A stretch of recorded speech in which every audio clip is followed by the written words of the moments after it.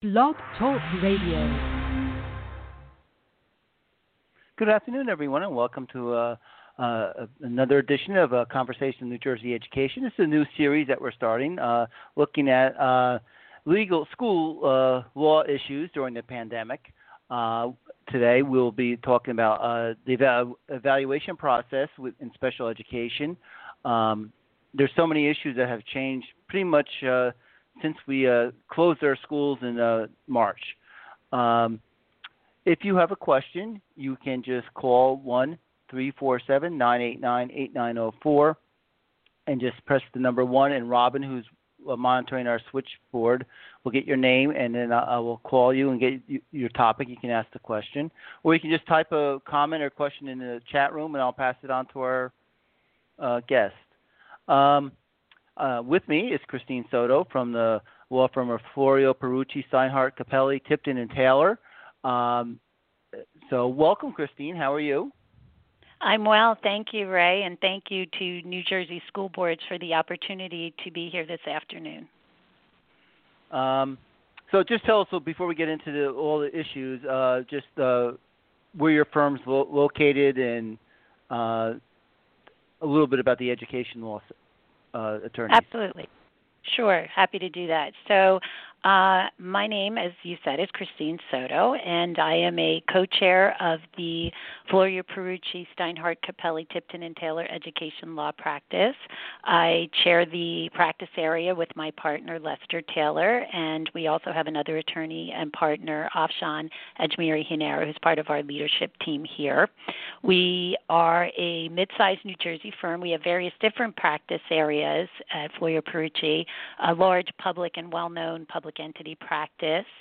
In terms of our education law practice, if I may say so myself, I believe we have one of New Jersey's premier practice groups, not just because of their talented, diverse group of attorneys, but also our subject matter expertise and the scope of services that we can offer our clients. And we do represent a variety of school districts throughout the state of New Jersey, large urban, suburban, some VOTEX as well, and we have some additionally college as well as community college clients. So we really run the gamut here at Florio Perrucci. Before we went live, you and I were discussing how, this pandemic, we closed our schools in March. We thought it'd be a couple of weeks, and then maybe a month and a spring break, and then all of a sudden we knew it's not going to reopen the schools. During that time period, one of the students, class of students that people were most worried about was the special education, because they take a lot, the hands-on education is more important. So if we're looking at bringing students back, one of the things that you have to do is start the evaluation process to find out where your students are at. Though, before we get into that, what is the current status of special ed law? Has there been any changes and modifications since the pandemic? Right. So, you're exactly right, Ray. It's just a really complicated time in education. So when I think about the current status of special ed, various different things come to mind. We're in flux. It's complicated.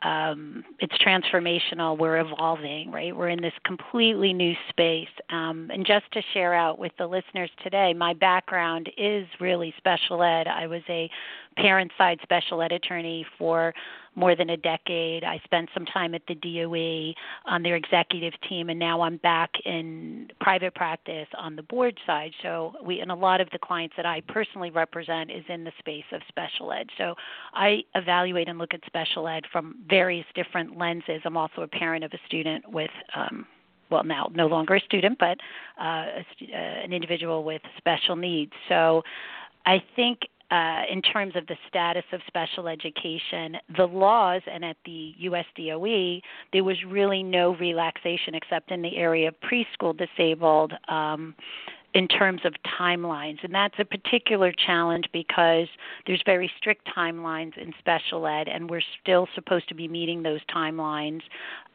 during this pandemic and public health crisis, and this is as you noted, one of the most vulnerable groups of students, that the cost to this particular group of students can be very high. It's not automatic. I think it has to be evaluated on an individual basis, but this is a very vulnerable group of students who are definitely at risk in this current state of special ed. So is there any guidance that has come from the DOE that would help districts through this, or cause in New Jersey or are we kind of making Nope. going along as best we can? So, nope. As a former, no, absolutely, there's guidance. And as a former member of the NJDOE team, I'm going to commend the DOE for their effort in trying to confront this. This is new to all of us. I don't know that any of us have lived through a pandemic, and it's very complicated and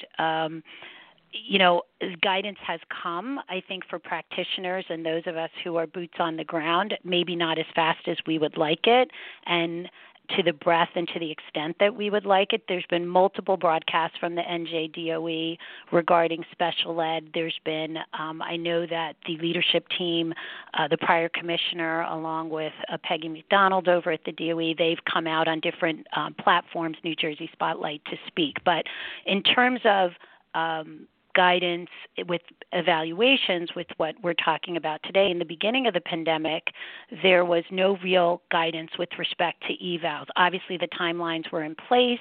However, what to do about face-to-face evals, what to do about doing these evaluations perhaps remotely.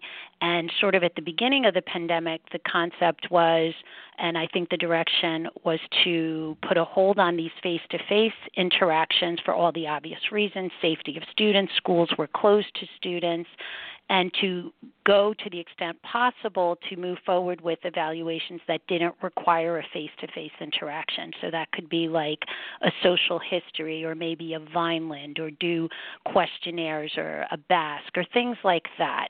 The complication is that usually an evaluation of a student is more comprehensive, and legally you're supposed to evaluate all areas of suspected disability, which requires minimally 2 assessments, and if some of those assessments and those protocols call for face-to-face evaluation, it's very difficult. It was very difficult to do. So from a legal perspective, what we were recommending to our clients was to definitely move forward with trying to identify students, refer students for special ed, begin the process, meet with parents and guardians remotely. But when you get to the point where it requires a face-to-face contact, we were recommending that districts just provide notice to parents that this is what you're entitled to, this is what we're going to do when school reopens.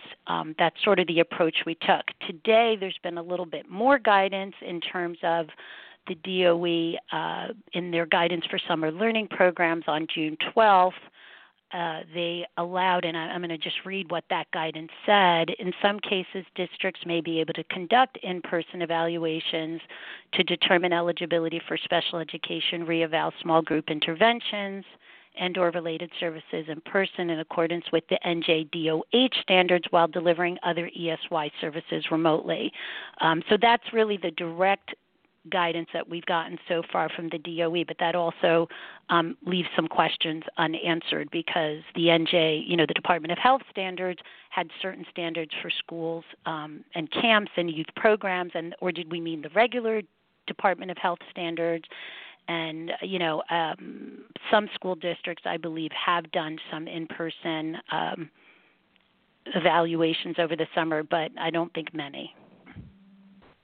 So what's the challenge to the evaluation process then? I mean, who should be doing it? I mean, it's always the same people, but that hasn't changed. But, can they, what's the advantages or disadvantages of doing it remotely? I guess you can try a hybrid now where maybe someone comes in right.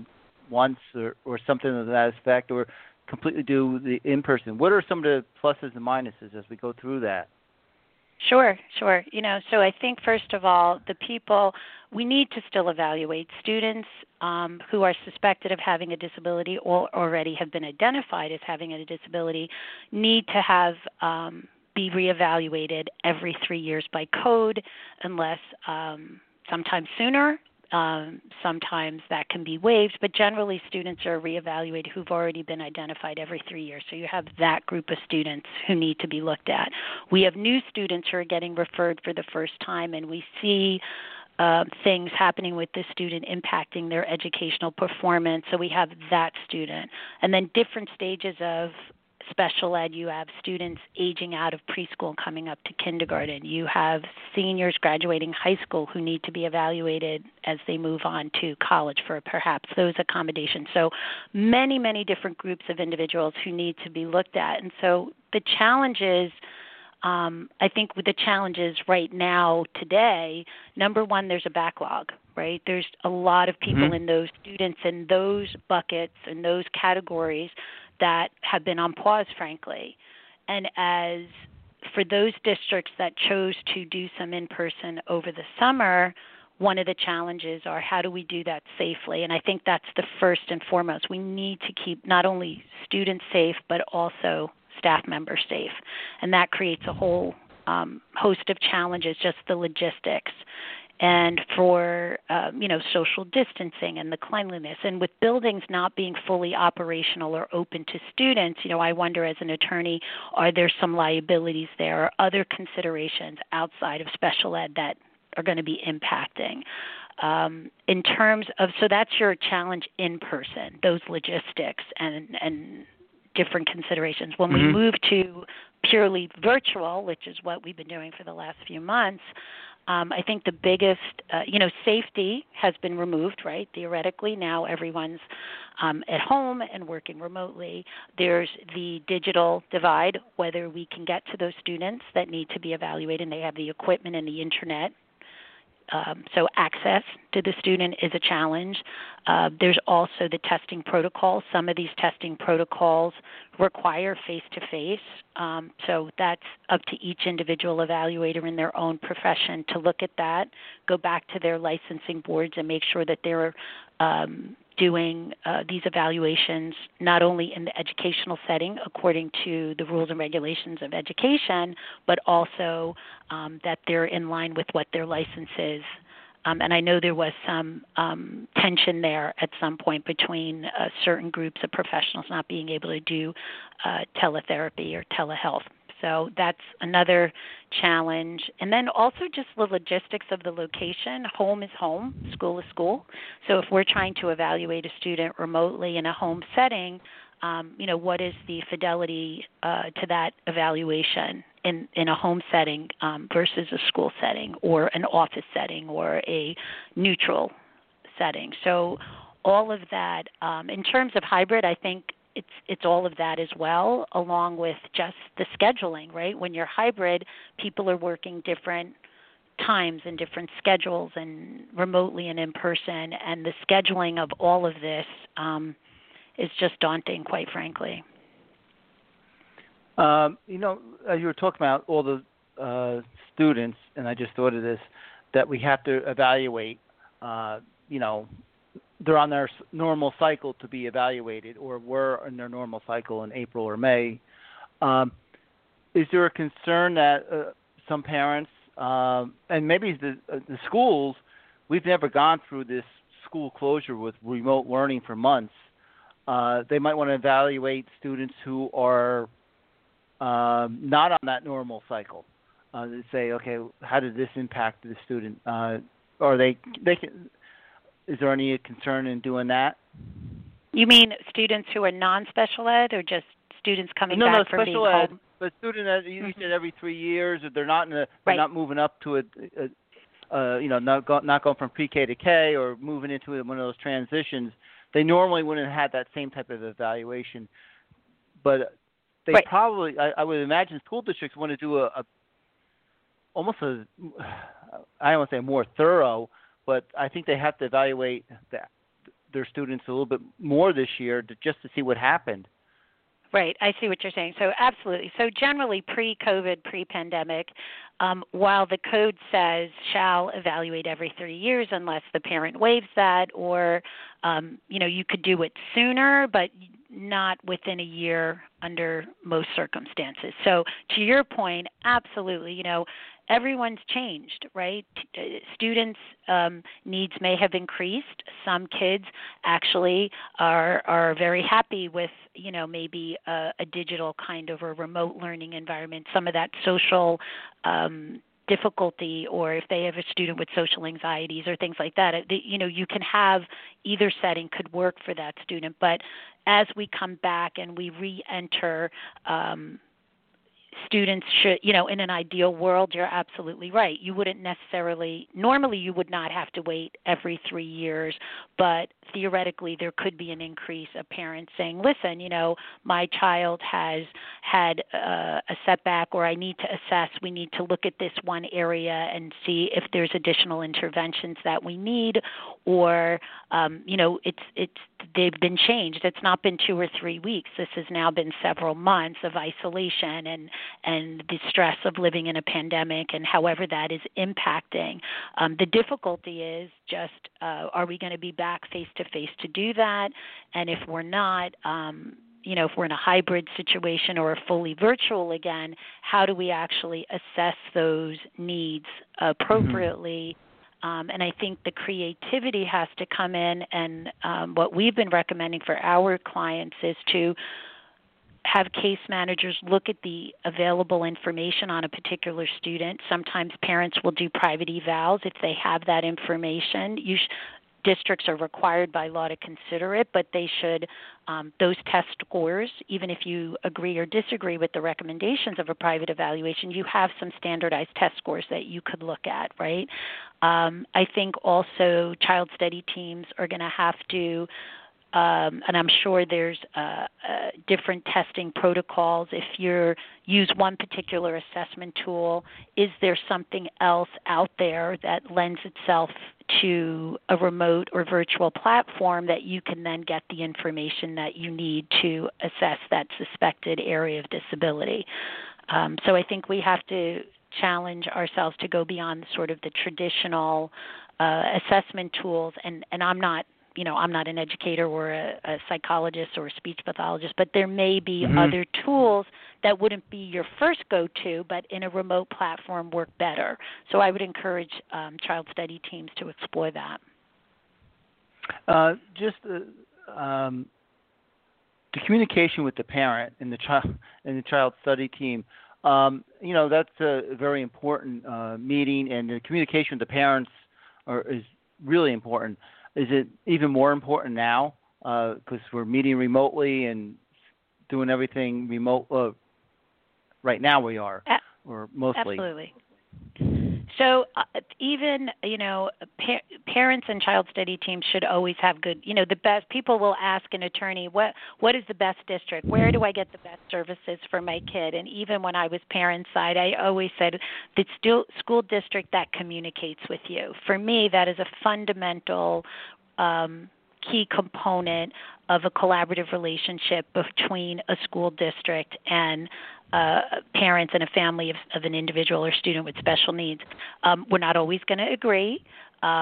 We can agree to disagree, but as long as there's a line of communication to your school district and that back and forth, that is fundamental to that relationship. So in this remote learning, distance learning environment, child study teams, case managers have been reaching out to families, have been communicating. They've been keeping records of when they're speaking with families in regular contact. I think the added complication for distance learning is what about the families we can't reach that way, right? Families that are not online, families who don't have access or consistent access to the internet. And that's, so what school districts have been doing and should be doing is if you've made an attempt to reach out and communicate and there was no answer, at some point you may need to do a wellness check on that student. Where is that student? What's happening with that student?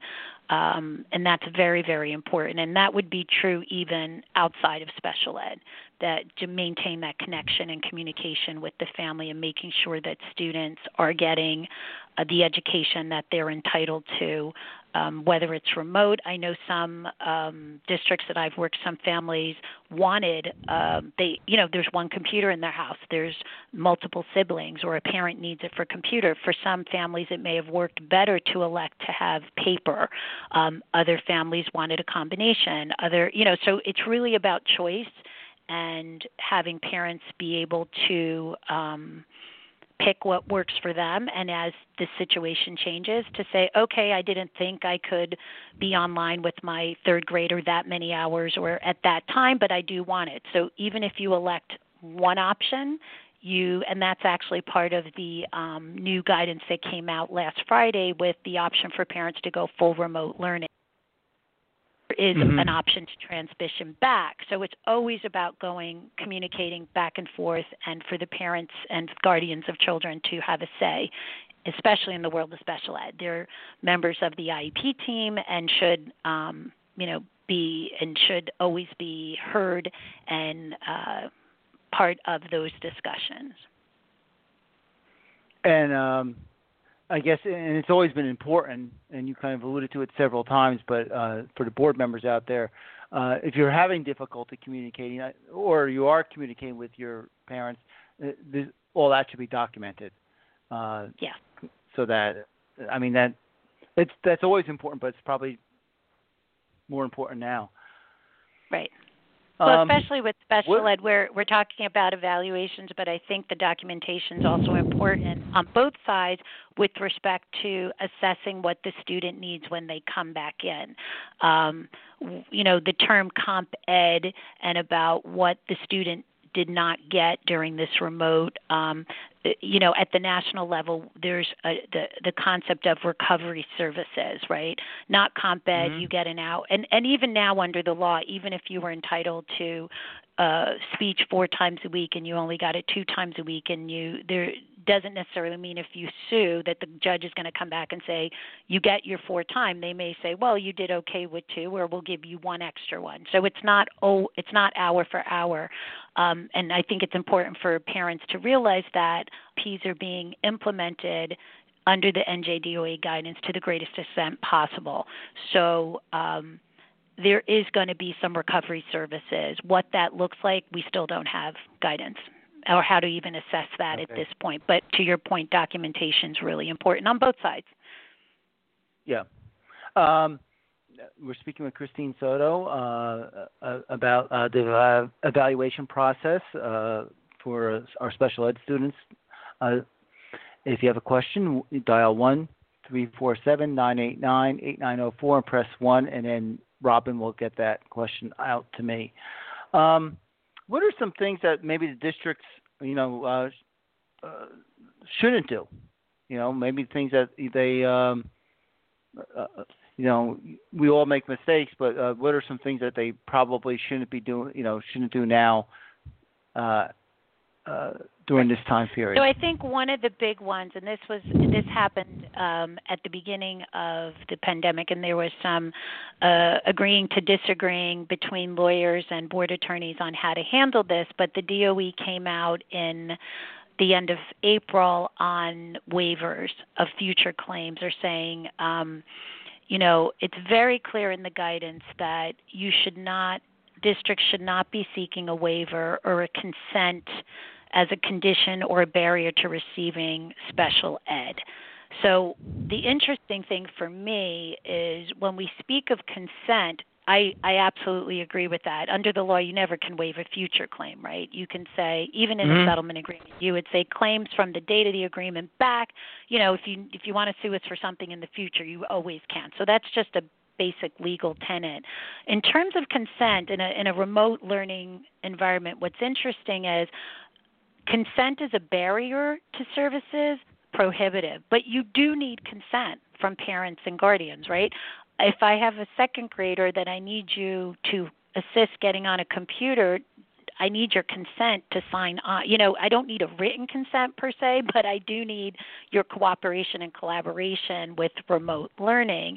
I also think consent, which is different under FERPA, needing to get consent, perhaps for the disclosure, potential disclosure of personal identifying information if it's not falling in one of those exceptions. So there's different consent, and I just think it's important for parents when they evaluate what they're being asked by their school districts. If it's some kind of waiver or consent, if you don't do this, you don't get your special ed, that is prohibited. But there are going to be things that we need you to tell us in order to provide your child an education. So that's one thing. Okay. And then you said, I also think that the other big thing right now for special ed directors or just those administrators in a special ed to work collaboratively and don't work in a vacuum. You may be asked to say, look, can we evaluate a student face-to-face? It's the summer. The DOE said you may be able to do it. Can we do it? I want my child to be evaluated. That decision needs to be made in conjunction with your administration and your superintendent. Some districts have taken the position that if they've not gone for a hybrid program over the summer and have been fully remote, then any kind of evaluations they were doing would be fully remote to the greatest extent possible, right? What they could do. I think if you just let people in the building and you're not communicating with administration, you run the risk of creating other potential liabilities to the board where there's personnel issues and staffing issues and cleanliness and CDC protocols that you have to follow. So communication within the administration is also, and your directors of special services or pupil services is very important as well. Yeah, these are difficult times. And absolutely. As you and I were discussing before we started it, it's just no one has experience with this, to say the least. And so, and I think everyone is trying their best, and I think the parents understand that. So, any final thoughts that you have on any other final recommendations as we move forward in this, maybe with the reopening plan? Well, I think for me, the first thing that I'd like to we need to remember we are in a pandemic. We are in a public health crisis. I know it is what it is. We need to stay safe, and the safety of students and staff is seminal. We just always need to be thinking about that. And I'll just leave you with this. When I worked on the parent side as a special ed attorney, I worked with a very wise attorney, grandfather of special ed, and he would say to me, it all gets messy in education, right? And when it gets messy, you always need to remember that there's the child at the center of all of this. So I would just like everyone to remember we are definitely at messy times. There's a lot of questions, and as we get guidance, there's more questions. If we can all just remember that at the center of this are children, and we work collaboratively and communicate and for the benefit of those children, I think we will survive these difficult times. We're in a transformational space and time with education, and I think just trying to stay focused that it really, truly is about children, I think will really be helpful for us to get to the other side of this thing. Oh, that's great. And for those listening, just to let you also know that Christine will be at our virtual workshop this year. I guess there's others from your firm who will be joining you. You're going to make Lester work too? Yes, I am. So it will be the challenge. We were there last year at workshop. Florio Perrucci is always a sponsor. We will be there. The nice thing about the virtual platform is we're going to be able to incorporate some more folks from our team, but you will definitely have us doing, I'll give you a little sneak preview of what we're going to be doing.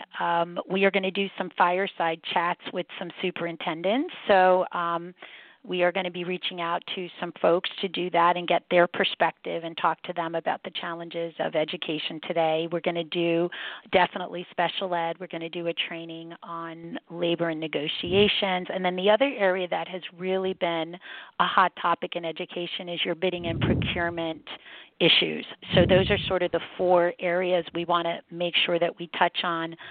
But we will have our virtual booth. You will get to meet us all virtually and interact with us, and we will be there's an opportunity to connect, I guess, through the avatar on the screen. So, it's going to be, it's a new platform. But it really is going to be exciting for us to incorporate, our other members of our team and introduce everybody to school boards and the education community of New Jersey. Okay, thank you, Christine. That was Christine Soto from Florio, Perrucci, Steinhardt, Capelli, Tipton, and Taylor. I look forward to seeing you at workshop, and thank you for joining us on this program, Christine. Thank you so much, and thank you for having me. Oh, my pleasure. And that brings us to the end of this podcast. I hope you enjoyed it, and have a good afternoon. Thank you again, Ray.